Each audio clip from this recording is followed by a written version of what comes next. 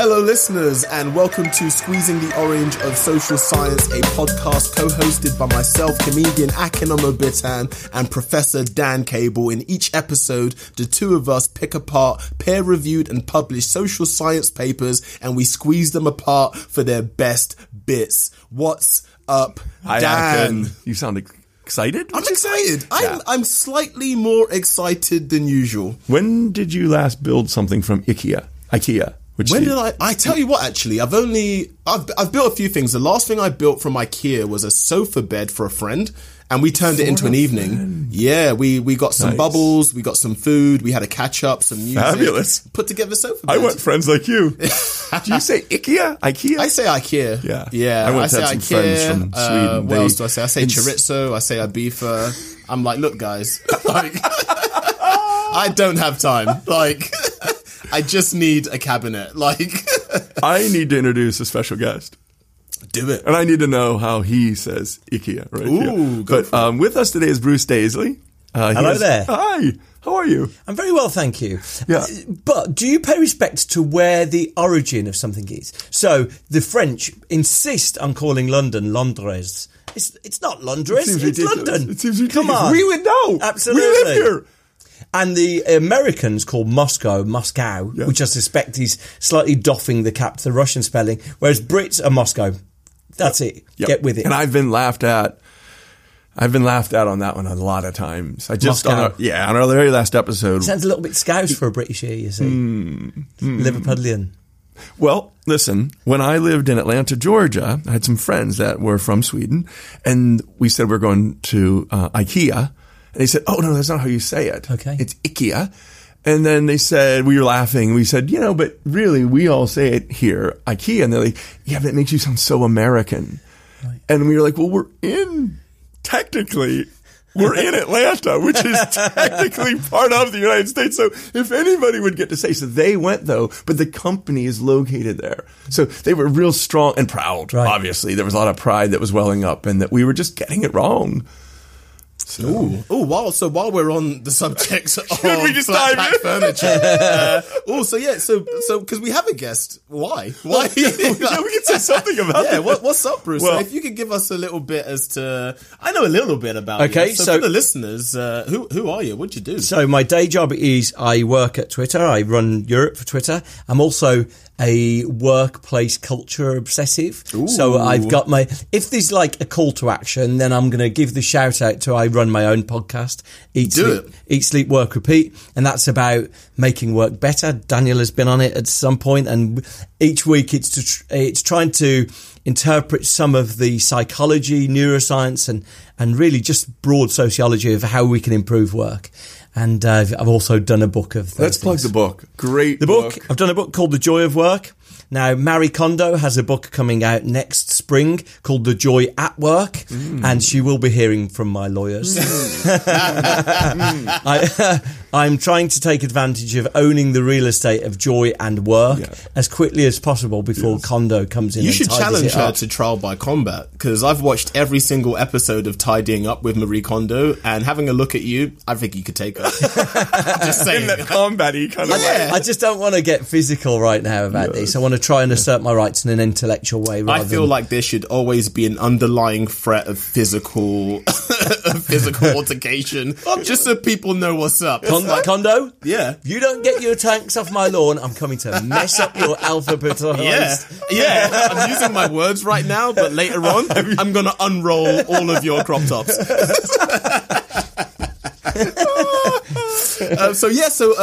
Funnily enough as well, so Dan, you have your book Alive at Work, and your book is The Joy of Work. Yeah. I had to be careful. I know, because he would unroll. I can see why you're beefing. And in my day job, I research positive psychology and behavioral science, but from the perspective of work and life. But this study that we're looking at today, which Dan will introduce for us, is not work-based. Not entirely. This is an interesting phenomenon. I love how it brings some work in. But basically, it's called the IKEA, I'm going to go ahead and say it as an American, the IKEA effect, when labor leads to love. So the idea that by working on stuff, we start to love the stuff more.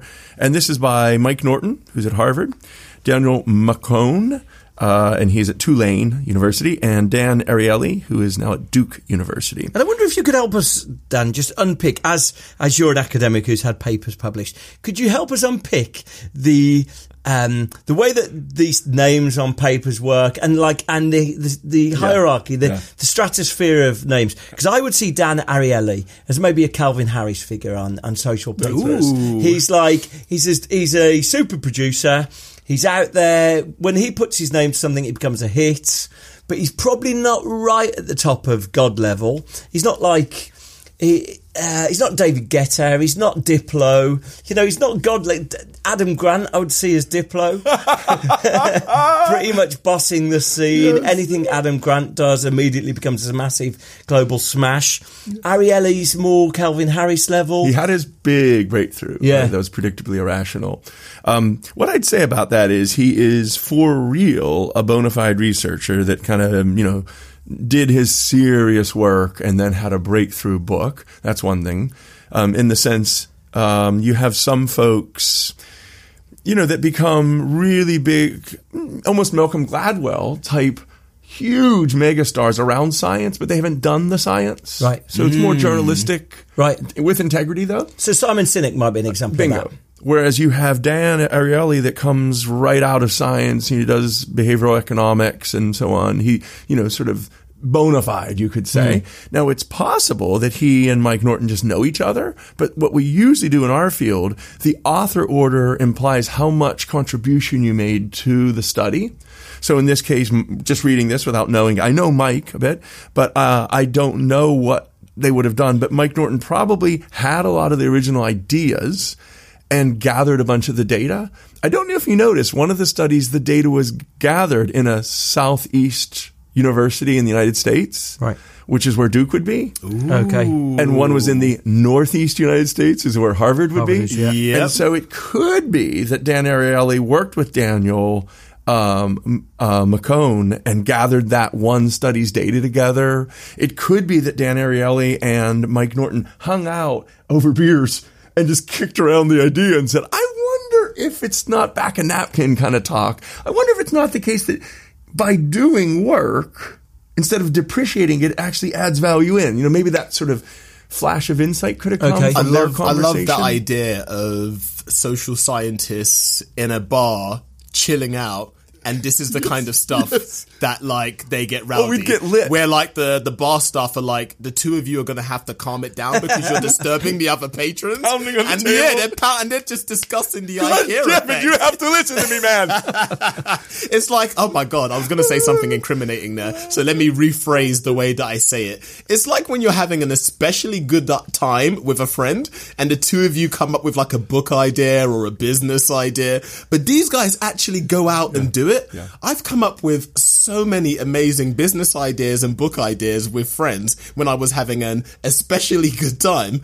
None of them amounted. The next day you're a bit I don't really think that's worth anyone's time. That's right. But I imagine with social scientists, when they kick it and have a coffee or a beer or just hang out, this is the kind of stuff and then they connect and network and think, let's get started. I think that one of the things that's really exciting about this at a top level is many people know about this concept called the endowment effect.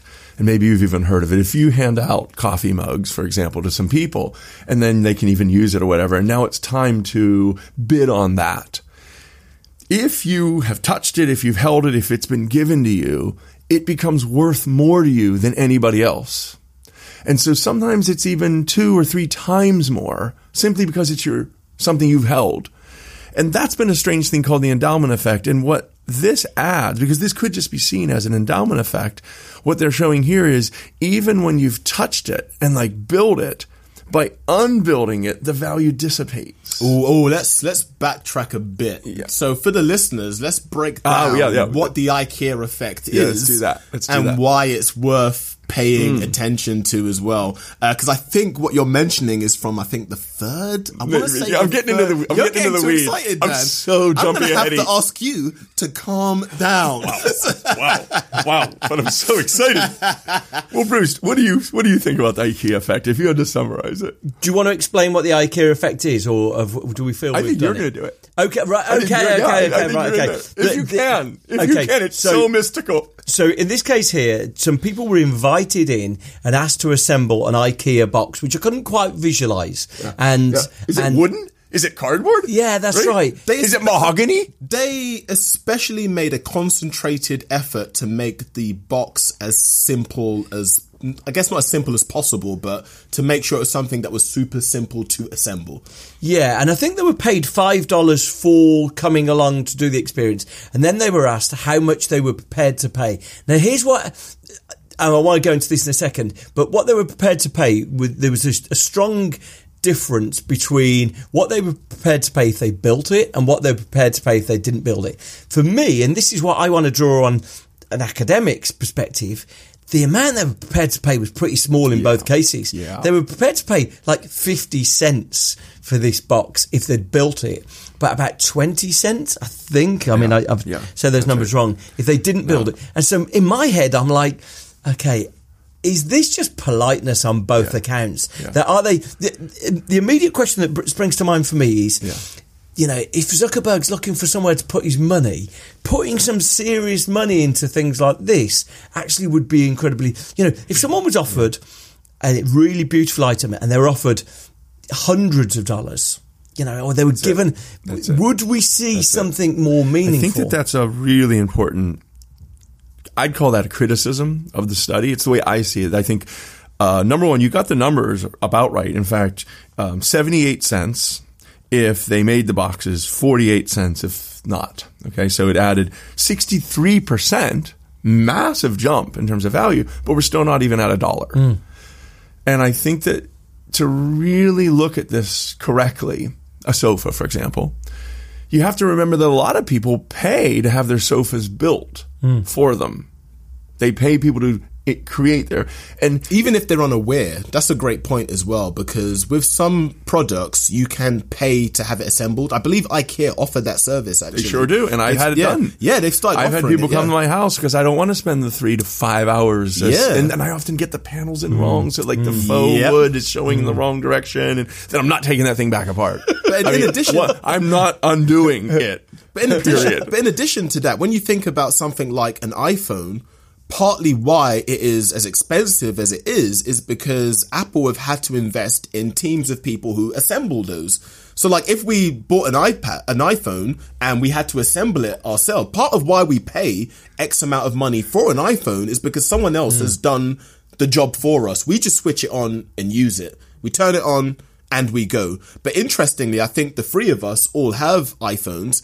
Yeah, I imagine even if one of us had the best iPhone, we wouldn't want to change. We'd want our iPhone. It's got our pictures on it. It's got our, So even though like Apple sell billions of these things, I've got my iPhone. And I think that's the endowment effect where because I've held it and I've like touched it, it's like I'm now attached to that actual iPhone, despite it being a mass produced product that I could just replace easily. I'm attached to that actual one. Whereas the IKEA effect is suggesting that when you have a hand in assembling something yourself, that creates a different effect to the endowment effect. They really clearly want us to believe that's something they're showing. And what I'm trying to play with is not that they could customize the boxes in any way. These are just standard plain old boxes. It's a massive jump to say it's worth 63% more if you do some of the work. But I think Bruce's point is right on, which is sort of, if that was a sofa or that was a TV cabinet worth, let's say, $120 in this case, would it be worth $150, $170 if you had to build it yourself? Well, they do raise that question in the study, but in the intro, what they show is that it's actually working today because you have services like I think it's Build-A-Bear, where people actually go into stores to assemble the beer and they're putting a markup on that. So people are saying, I will pay more for it if I can personalize it and make it myself. I want my child to make it rather than a child in Thailand. Ouch! I thought with all the iPhone talk we might need to You're taking food out of these Thai kids' mouths by building your bear yourself. This is how I feel I'm contributing to the world by owning an iPhone. It's like, oh yeah, I'm keeping that person in employment. That's my way of allowing myself to feel a lot better about it. But they also talked about Heycations. I'm not sure if either of you had heard about Heycations prior. I read only in the paper. Yeah, in the paper they talk about Heycations. Oh, sorry, only in the paper. Yeah, same. But the idea about these Heycations is people are visiting farms for like short breaks where you pretty much have to work for your food and so people are paying to labor. There's a movie in the 80s called City Slickers. Oh, I remember it. Yeah. And those men wackily had to go out and round up cattle and work with steer and so on, and they paid for that. I think that whole notion of also going onto farms and sort of the whole organic farming thing where you work on the very food and pick the very food that you eat that night. I think that's one time, just a quick thing, we went to Italy once on a truffle hunt. And I mean, we spent about 3.5 hours and it was really fun. You go with a dog and the dog is obsessed with truffles. Well, they can use pigs, but we used a dog. And my God, you had to get there so fast because otherwise the dog would eat the truffle. Wow. Hundreds and hundreds and hundreds of euro worth of truffle. And it actually was really fun. But at the end, he took them all. Right. So not only did we pay, I think it was 100 quid each to do the thing. You know, it was really fun. It was a great experience. You're out in the woods for hours. But then, like, we did find them all, and it kind of felt for a while like they were ours. And then the dude took them, and then he said, I will sell them back to you, but at a discount. Wow. So I remember it grated on me enough that I didn't get one, even though I very much like truffles. I had to put them on my eggs and pasta and so on. I was like, no, dude. Go back the next day and don't stop the dog from eating them. Let that dog eat as many truffles as he wants. I was surprised when he didn't at least give us one or two. Come on. Or make some pasta with truffle in it. As you leave, you're like, wow, what a kind act. I think it's quite, I guess if we lift the findings off the paper slightly, I think I believe we have to be in this day and time to really appreciate what this study is telling us. And what this study seems to be telling us, or at least telling me, is that people are a bit disenchanted by how easy life is. Like, we've got to a point now where, because one of the examples that they lay out in the beginning was this idea of, I think it was in the 1950s, where they were producing cake mix for housewives. And all they really need to do was, I think, just like add water and then just put it in. But they made it so easy to a point where housewives were a bit like, this isn't really challenging. It's not, I don't really feel like I've done anything. So they adjusted the recipe or the process by saying, we'll give you the mix. You need to include an egg, kind of like beat it and mix it yourself and then go away. And then people then felt like, I've made the cake, as opposed to I've just... Something about self-expression there, isn't there? There's something about if I'm having folks over or I'm doing something for the kids, I want it to feel like I did that for them. And if you remove all of my input from it, it comes literally like a goopy mass and I put that in a thing and then it's done. Some of that's just like buying it. Yeah. That's interesting. Yeah. And that's interesting. And to add to that as well, which the two of you have, I imagine, done plenty of research into, this might be one of the problems with work. When work becomes too automated, pre-scripted, if you're doing a job and you feel like if I dropped dead right now, what they would do is carry my corpse out, leave it in the car park, and then before the day is done, someone else, not only could they bring someone else in, but they can do my job at the level that I can do it. Yeah. How do you really feel like you're adding any value to the organization or to the world? So this is about recognizing that you've made a contribution. That knowing that this item wouldn't be there without your endeavour. Yes. And I think probably we're all looking for evidence of that, for evidence that we've created a mini dent in the world, if not a big one. And I believe they refer to it here as effort justification. And I think they also use the phrase effort justification and also I think it was effectance. But this idea that what I do matters, essentially. And if everything's just given to you, I guess you're just like another cog in you're another individual that's just, I don't know, drinking cause I love popping into like coffee shops for like a nice posh coffee. The more run down and beaten up the coffee shop, the more I appreciate the coffee. I want the kind of coffee where when you order it, you can see the person craft it. And then for me, that just tastes better. When I go to some of the bigger chains, it kind of feels like a glamorized coffee machine and it just doesn't taste as nice. But when I make coffee at home with my Italian cafetiere, nothing can touch that. I don't care. Nothing can touch the coffee that I make myself at home. I think that you go to the heart there of a big issue, because a lot of those things are projections, right? You know, yes. You going into that shop, you are projecting on that's excellent brew. By what you've seen there. You're imbuing the taste with something that isn't there. You're creating 100%, an illusion. And that's 100%. What they're studying here. And Because like in the next study B, they went upscale a little bit away from the box and they got Harvard research assistants. I love the idea of thinking of Harvard research assistants that are brought in and they have to fold origami frogs or origami cranes. And their payment was some high quality origami paper. Well, Well, what's fascinating about this study is I believe in study 1, the candidates were paid to engage in the study. The madness, the insanity of study 1B is people are signing up for the opportunity to buy origami.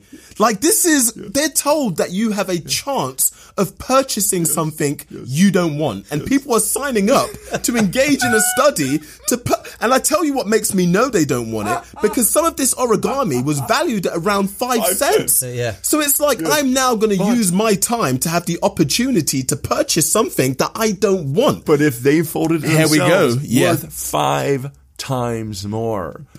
Again. But they still have to buy it. Right. But again, so this was 2012. So this was touchably close. This isn't like a 1950s thing. This was my immediate no. I was like 23 cents. We're deducing something from someone paying 23 cents that there's something made themselves. And that's where I think in one of Dan Ariely's books, he goes and does some work in India because he knows that by giving $100 in India, I think in some cases, it's such a life-changing amount. Months of work. That's right. It's such a life-changing amount that you're able to see something that's of material consequence. That's right. Whereas in this case here, someone bidding 23 cents for like a paper origami frog. Yes. I mean, it might be charming enough, but 23 cents, it just feels on the margins of trivial for me. This reminds me of one of the things that I hate about game shows. I hate the episodes where they bring celebrities in, because all of a sudden it doesn't matter. I know they're doing it for charity. Usually the money's going to go to a charity, but the competition just is eroded. Because you have a bunch of celebrities now who just want to kind of like make jokes, kind of show that they're supporting a worthy cause. But when you have contestants in that studio, you like who the have sniff of desperation. Yeah, like people need, like you. Yeah, they need to want it. Yeah. I want to hear their life story, and I want to hear. There's problems. I love it when it starts and it's a bit like, oh hey, we've got Carol now from Newcastle. What would you do if you won 10K? And Carol's like, well, actually, marriage counseling. Yeah, I just hate my spouse. This guy, he's sitting there. Yeah, look at him smirking. Did you see that smirk? That's what we want to hear, my friend. I'm buying wheelie cases, some bin bags. That's what I want to hear. I want a chainsaw. I want the person in the studio who is like, I passed my driving test, but I can't afford a car. I want them to compete for the money, because then it matters. So very similar to your point, when we start looking at some of these numbers, I guess the percentages are usually, in terms of the percentage difference, is usually more impactful than the amount of money. Because for a lot of us, it's like, 25 pence the thing I worry doesn't about really matter that much. There's a wonderful thing in Johan Hari's new book, which is Lost Connections. And he talks about how the difference between drug testing in the UK and in the US. And in the UK, you do a test of drugs and you publish the test of drugs. And so you might end up with a drug that's tested on 18 people and it helped 7 of the people. So you publish that test. In the US, you need to publish all of your working. You need to publish every test that you did, where I think in the case of Prozac, 3/4 of the people who took Prozac, it had 0 effect on them. And so you have to publish all of that. And that's one of my questions about methodology here is that we've seen that people who've achieved a statistically significant result have then published that paper. But what we miss is the sort of the blizzard. We've caught a snowflake and missed the blizzard that we don't know how many people have done these things. And I found myself, when I saw the 23 cents, visualizing the scenes. You've got these students, I suspect by the very fact that some of them signed up for the opportunity to bid, that the scenario we're first entering into is that at the start of a term, someone hands around a sheet of paper with maybe 50 experiments and said, would you be interested in participating in these? People who go through a tick list and they probably tick 30 of them that they're willing to do. And immediately one of those ticks becomes, would you be willing to bid for, and like, you know, you and I, and all 3 of us are sitting there debating, right, so people are willing to bid for these things. And what we're missing is that in that room, there's something that's so distant from reality that us inferring anything from it could be a massive mistake. And like, so this is one of my concerns. This is why I would love, in this realm of social science, if there was more money in it, where we could actually meaningfully get honest things. Because look, the delight of this is that you find that the human brain is so mysterious, right? The secrets of motivations, the secrets of what triggers a desire to pay for something and not pay for something, is one of the mysteries of the human mind, right? That we still don't understand. And so that's why I worry that the science that is going into it just feels light rather than of substance. Another thing is the external validity, you know, while we're sort of like jumping in here. In the cake mix example, had they studied that with real people buying this cake mix for, let's say, 79 cents, where you don't need an egg or anything, is you just put it in the pan and go, versus this one for $1 and you have to add an egg and mix it. And then there's real choices in real stores being made, which add up to millions, hundreds of millions if it's global. That's somehow more interesting than bringing kids into labs and having them fold things that they then bid on, but in a way not their own money, because they've been given a $5 and then said you can bid if you want. And anyway, I don't think that this is meaningless, but you know, this was published in the Journal of Consumer Research. My guess is that's a top level journal if you study marketing.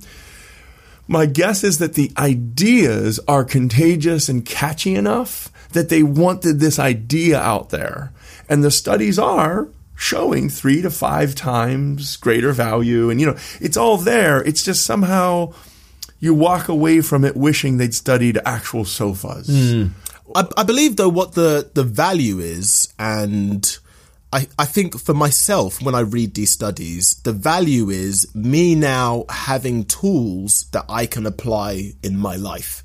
So I don't need the scientists to do all of the science.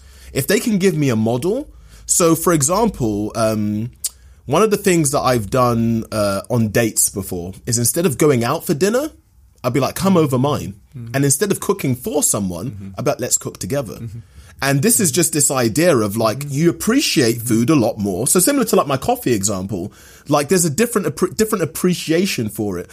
So even with my friend who I went over there to help assemble the IKEA sofa bed, like we turned that into a thing. And I imagine for them, they have a greater value in the sofa because they've assembled it themselves with my help. But it's also brought us closer as friends because we've now engaged in something where we've united in putting something together. So I feel for myself, some of the value of this science is, here's a different way that I can approach a situation. Yeah. And I know there's lots of companies that do, like, I believe they call it like A/B testing. So if you land on their website, you'll get 2 different variations, and then they can measure, are people more likely to click on this or click through if we give them this version or that version. And I believe that's part of the gem of a study like this, is not to say necessarily that this is the way the world works or the brain works, because as you rightly say, it's brilliantly mysterious, and that's part of the beauty of it. But it's to say, here's now an approach that you can apply so that if you are in certain situations, you can say, well, do I want to do it this way or do I want to do it that way? And if I do it that way, here's a way in which I might get more value out of what I'm doing. Yeah. Do you think it gives us an access point to permit us to use anecdote as a data point that effectively, so for example, when I used to live in a house, and it will sound immensely bourgeois, I had a garden in this flat. Was it in London? Was it? I had a flat in London that had a garden. Oh, this guy. Coffee's on Bruce. And in this flat that had with a garden, it had a dishevelled garden. And I constructed at the end of it using some bricks that were buried in the earth and some bricks that I purchased. I constructed an area of decking. And it became one of the proudest things in my life. So immediately, I'm familiar with this. I think, I know that decking, I could have paid someone to do that for me, or I could have done that myself. I know it was significantly more important in my life because I did that. And it was a really good job. Yep. And so look, what this paper immediately triggers in me is it gives me an access point for that anecdote to be now a valuable contribution. Do you want to hear a counterpoint? Here we go. I was down in Atlanta, knocked down Georgia. that garden. Well, not yours, but we were down in Atlanta, Georgia, and my wife and I, we used to renovate old houses. And so we bought this one house, and really nice couple, and the guy was, at the time, showing us in this one room, he called it his den. He'd put all this shelving up, and then he had all these little knickknacks and trinkets and discs, CDs, something you probably haven't heard of, Akin. Hey. Sorry. Anyway, very first night we got in there, we closed, say, 5 o'clock, went out and had dinner. By 7:30, we're ripping all that shit down. Because, we just thought it was ugly. And so behind it, he'd done this thing where he had carpeting behind the shelves. That's all coming down. So the very next morning, we have a good night's sleep. We had lots of beer and laughter and so on, and we put it all on the street to be taken by the garbage truck. And the very next day, he came over. No. Yeah. My heart is breaking. And what happened was he just forgot some keys or something, and he's looking at the things that he masterfully had done that we'd had a great time laughing at and ripping down. And he goes, "You would have been amazed at how much stuff they held." And it was just such a whimper. And what it was is for him, it had, you could see in his eyes, had this enormous value. He probably spent 8 months doing it. I mean, it's measured perfectly. The carpeting behind it was attached perfectly. It wasn't coming down. But Never look back. That's his mistake. He's broken his own heart there. Ooh. But the He obviously didn't read this study carefully. I've never gone to Google Earth and had a look if my decking's still there. He needs to move on. But the two of you raise a great point, because part of what they were exploring here is the hedonic value and the utility of something, basically. Usefulness of something. And those are two factors which do drive how we feel about something. Is what I'm putting together of use? And also, is it something of use practically? And is it something of use emotionally? So for him, it served both purposes, where he had something which could contain things, but the things that he chose to contain in it had an emotional value as well. So it was working on two levels for him. There's another paper they mention in here, which sort of hints at something that's a bit further than that. It hints that it's almost the discomfort, it's the endeavour that we've gone through. So there's this paper in there which talks about there was a classic experiment on effort justification in which women were forced to undergo either no initiation, a mild initiation, or a severe initiation before joining a discussion group. In other words, hazing, right? Yeah. And the people who went through this hazing significantly valued their membership of that group a degree higher, which I guess a lot of private members clubs appropriate now. You can't just join. It's not just signing up and you've got to feel like you've overcome something. And by the fact that it may make mention of it here, it seems like it's that barrier that is the access point to the enjoyment of it. That's really interesting. I've constructed this. I was fiddling. I had to get the wood the right side. My spouse and I yelled at each other while we were doing it. There was emotions involved. There's a song by Future Islands, one of my favourite bands that not many people have heard of, but they've got a song called, I think it's called The Chase, and the hook is something along the lines of, is this love or the love of the chase? And very much in line with what you're saying, Bruce. There's an added value of having to achieve something. Like, if I hit the streets feeling good and I ask someone for their phone number, I kind of want to work for it. Like, if I'm at a bar and I'm bothering a young lady who's having a good time, I kind of want her first kind of interaction to be a bit like, I haven't really got time for your nonsense. And there's something about flipping that to, yo, call my number right now so I know you got the right one. There's something in that. And I believe it's the same with this idea of like construction as well, where if we kind of like roll it back to, I guess maybe like I remember reading Sapiens, and I believe that there's something that's very much embedded in us in humans, where that hunter-gatherer, I believe that still lives. Like that desire to actually to put food on our own. To work yeah. For it. Get this. Like to track it. Like if you're like tracking an animal, and you don't want the animal to just walk into your Animals trap. in zoos are much healthier when they have to find their food as opposed to when you just put it there. About 50% more healthy. So there is something deep and animal about wanting or even needing to earn it. It has a lot to do with dopamine. That's something we've even talked about. I think that's, for what it's worth, I went back and read that Elliot Arison study, the one you mentioned, Bruce, and it is funny. How are you finding times to just casually go around reading additional this is also a good piece of basic social science, way back from the 60s, I believe. Wow. And here's what they did. They had a mild embarrassment condition. Ostensibly what it was going to be this study about sex. And to be part of it, you had to go through this. It was a sort of an initiation to see if you'd be overly embarrassed. Half of them were put in a mild embarrassment condition where they had to read a list of sex-related words like virgin. But the subjects in the severe embarrassment condition had to read 2 vivid, steamy descriptions of sexual activity and then read a whole list of highly sexual words like fuck and cock. In science, people. This is science, people. Right. Okay. So then the control group didn't do anything. They didn't have to do any reading. Then they all listened to this really dull discussion about animal mating or whatever. And it was just like boring as sand. The people in the control were not different from the mild embarrassment. They're like, no, it's boring as sand. But the people in the severe one said like, oh no, this was really interesting. This was really worth listening to. All of a sudden, the whole day had to have heightened meaning to them. Sunk cost of sort of like they've done something embarrassment. Bingo. And I think this unites a lot of what we're saying now. It brings together this idea of our mind saying, I had to work for that. It must have been really worth it.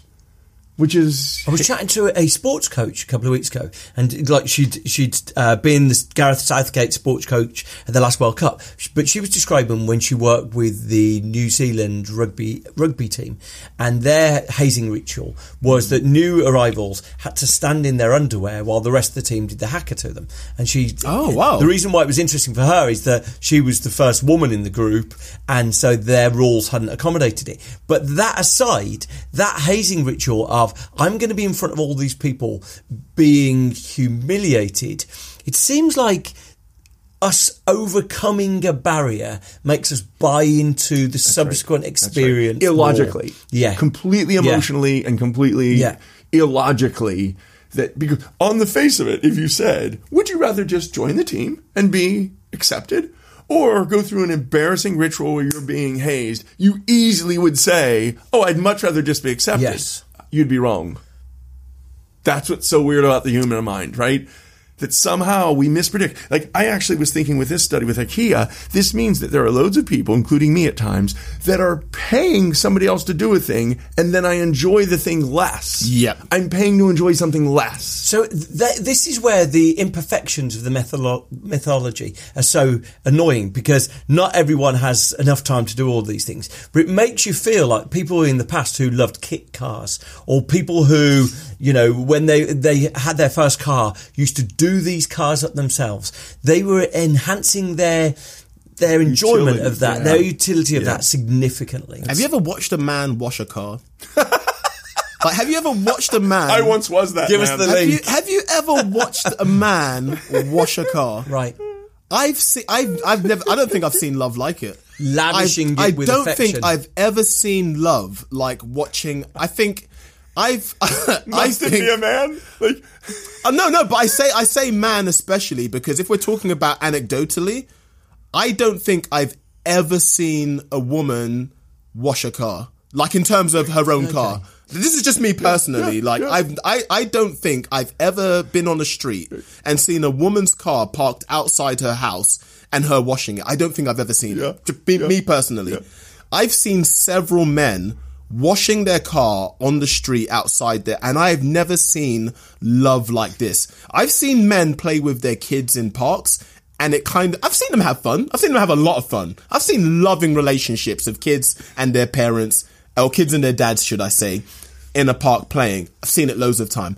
I've never seen anything as close to love as poignant. A man washing his car. It's not even just like one sponge. Usually you've got like the sponge, you've got like the kind of, the shaman leather kind of thing for like buffing it. Yeah. You've got the hose pipe, and he's out there in his threads. Like usually a really nice car, he's got like his threads on and he's like the attention that I'm going to. This is usually, if you see men who own nice cars, they can go to a car wash and pay someone to do that. They're making a decision to say, like, this is the way that is going to be me doing it. Yeah. I'm going to baby this thing. Yeah. I imagine after you have washed your own car yourself, regardless of how much it's worth, when you now sit in it to take it out the next time, that's going to feel like a new car. Right. Because you've spent that time. You've got like the vacuum. You've got like extension cords and you've got the vacuum cleaner out and you're getting like all of those grooves. You've probably got like a toothbrush and you're scrubbing at certain parts of it. But so to take what we've learnt here, then what you would say is a parent, to take this to a next stage, a parent who affords their kid an easy ride through school, he's doing them a disservice, because by making school too easy for that kid, the kid feels no sense of accomplishment, that sense of have gone through the construction, the barrier, and it's no wonder then as a consequence the kid won't value that opportunity as highly. As much. Totally. I remember it took me 4 attempts to pass my driving test. The first time I failed because I drove on the wrong side of the road. Damn. The big one. The tester. I can't believe that's box one. Well, yeah. Well, the thing is, I was chilling. Like, I was a bit like, yeah, man, like I'm feeling pretty confident. I'm ready now. And the person who was, I guess, testing me, they eventually said, I'm going to have to let you know now, Akin, that you're actually driving on the wrong side of the road. And I was a bit like, that's very interesting. Shall we continue with this test? Because I've 100% failed it. The second and third times, I can't remember why I failed, but I remember both of them were really frustrating, where I think it was just like for arbitrary reasons. When I failed the third time, I never told anyone I was taking my test because I was a bit embarrassed. I was a bit like, how many times am I going to fail this? When I got home that day, my mum knew something was up. Right. She didn't know what was up. But I remember her coming back to me with a check for £50. And that's how much it costs to take your driving test. And she said, book another test immediately. Wow. And it wasn't her kind of like feeling sorry for me or saying, oh, they've screwed you over. This is an injustice. I'm going to speak to the DVLA and get this overturned. And she was like, no, get out there. Try again. Keep going. Keep trying again. So it's kind of like loosely linked with what you're saying. Like, if we just make things too easy, we dull our life experience. Like, we're supposed to overcome things. Like, we're supposed to, that's like part of all of the things that I remember a lot of people probably forget about their driving lessons and their test because they passed first time. But bravo to them. Isn't this adjacent to your previous episode where you talk about people who've had that failure and they go on to do more as a result? And it's almost like as part of the journey, these missteps or endeavour or having to commit to doing some work appears to make us value the whole of our life better. I think it enhances our life experience. There's something so satisfying about confronting a problem and solving it. But then, if you're going to extrapolate that, parents wouldn't be trying to make their kids' life easy. They would be trying to litter their life with obstacles. Much like what we do in life, we miscalibrate and we we misanticipate how it really works. Okay. And so it feels like, to a parent, to a helicopter parent, it feels like what I want to do is remove all of the trouble, and I want to make everything as smooth as easy.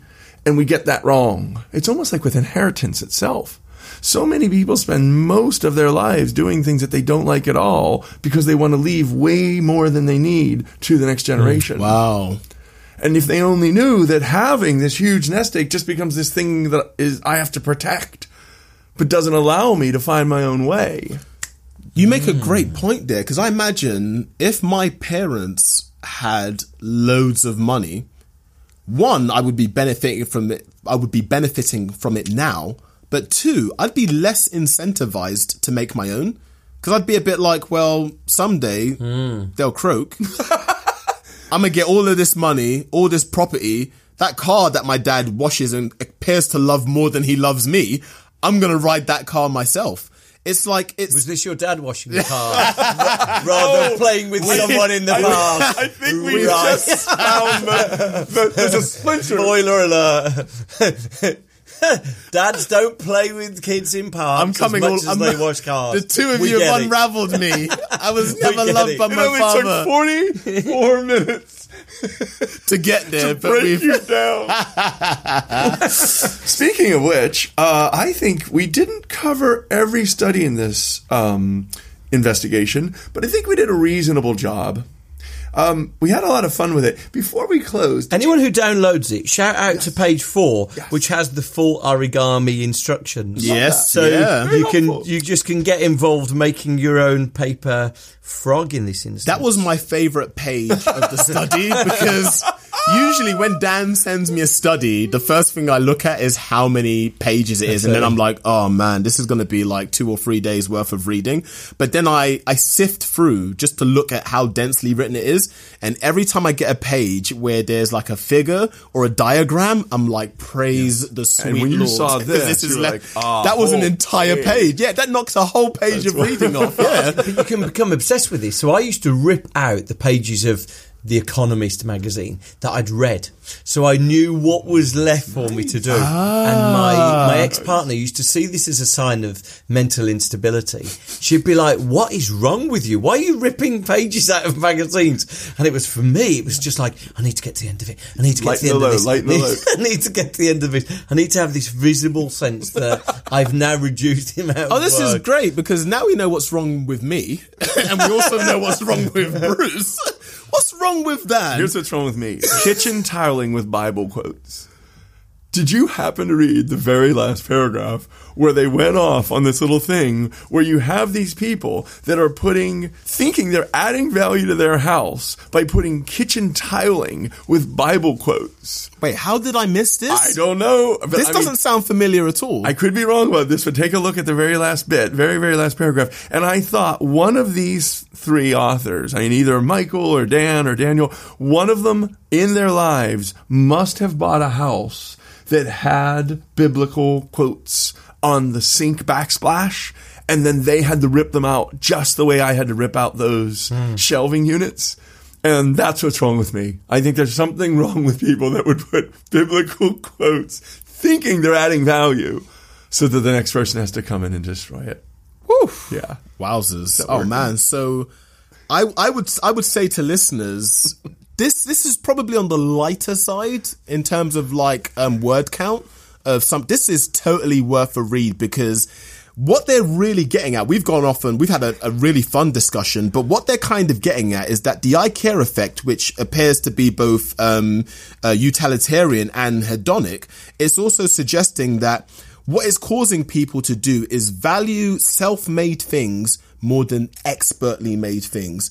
Which is to suggest that when we're being bombarded by, I don't know, advertising, media, you must have the latest this, the truest that, it's not necessarily going to make you as happy as rolling up your sleeves and crafting something yourself. And not everything in your life needs to be made by you. Who has the time?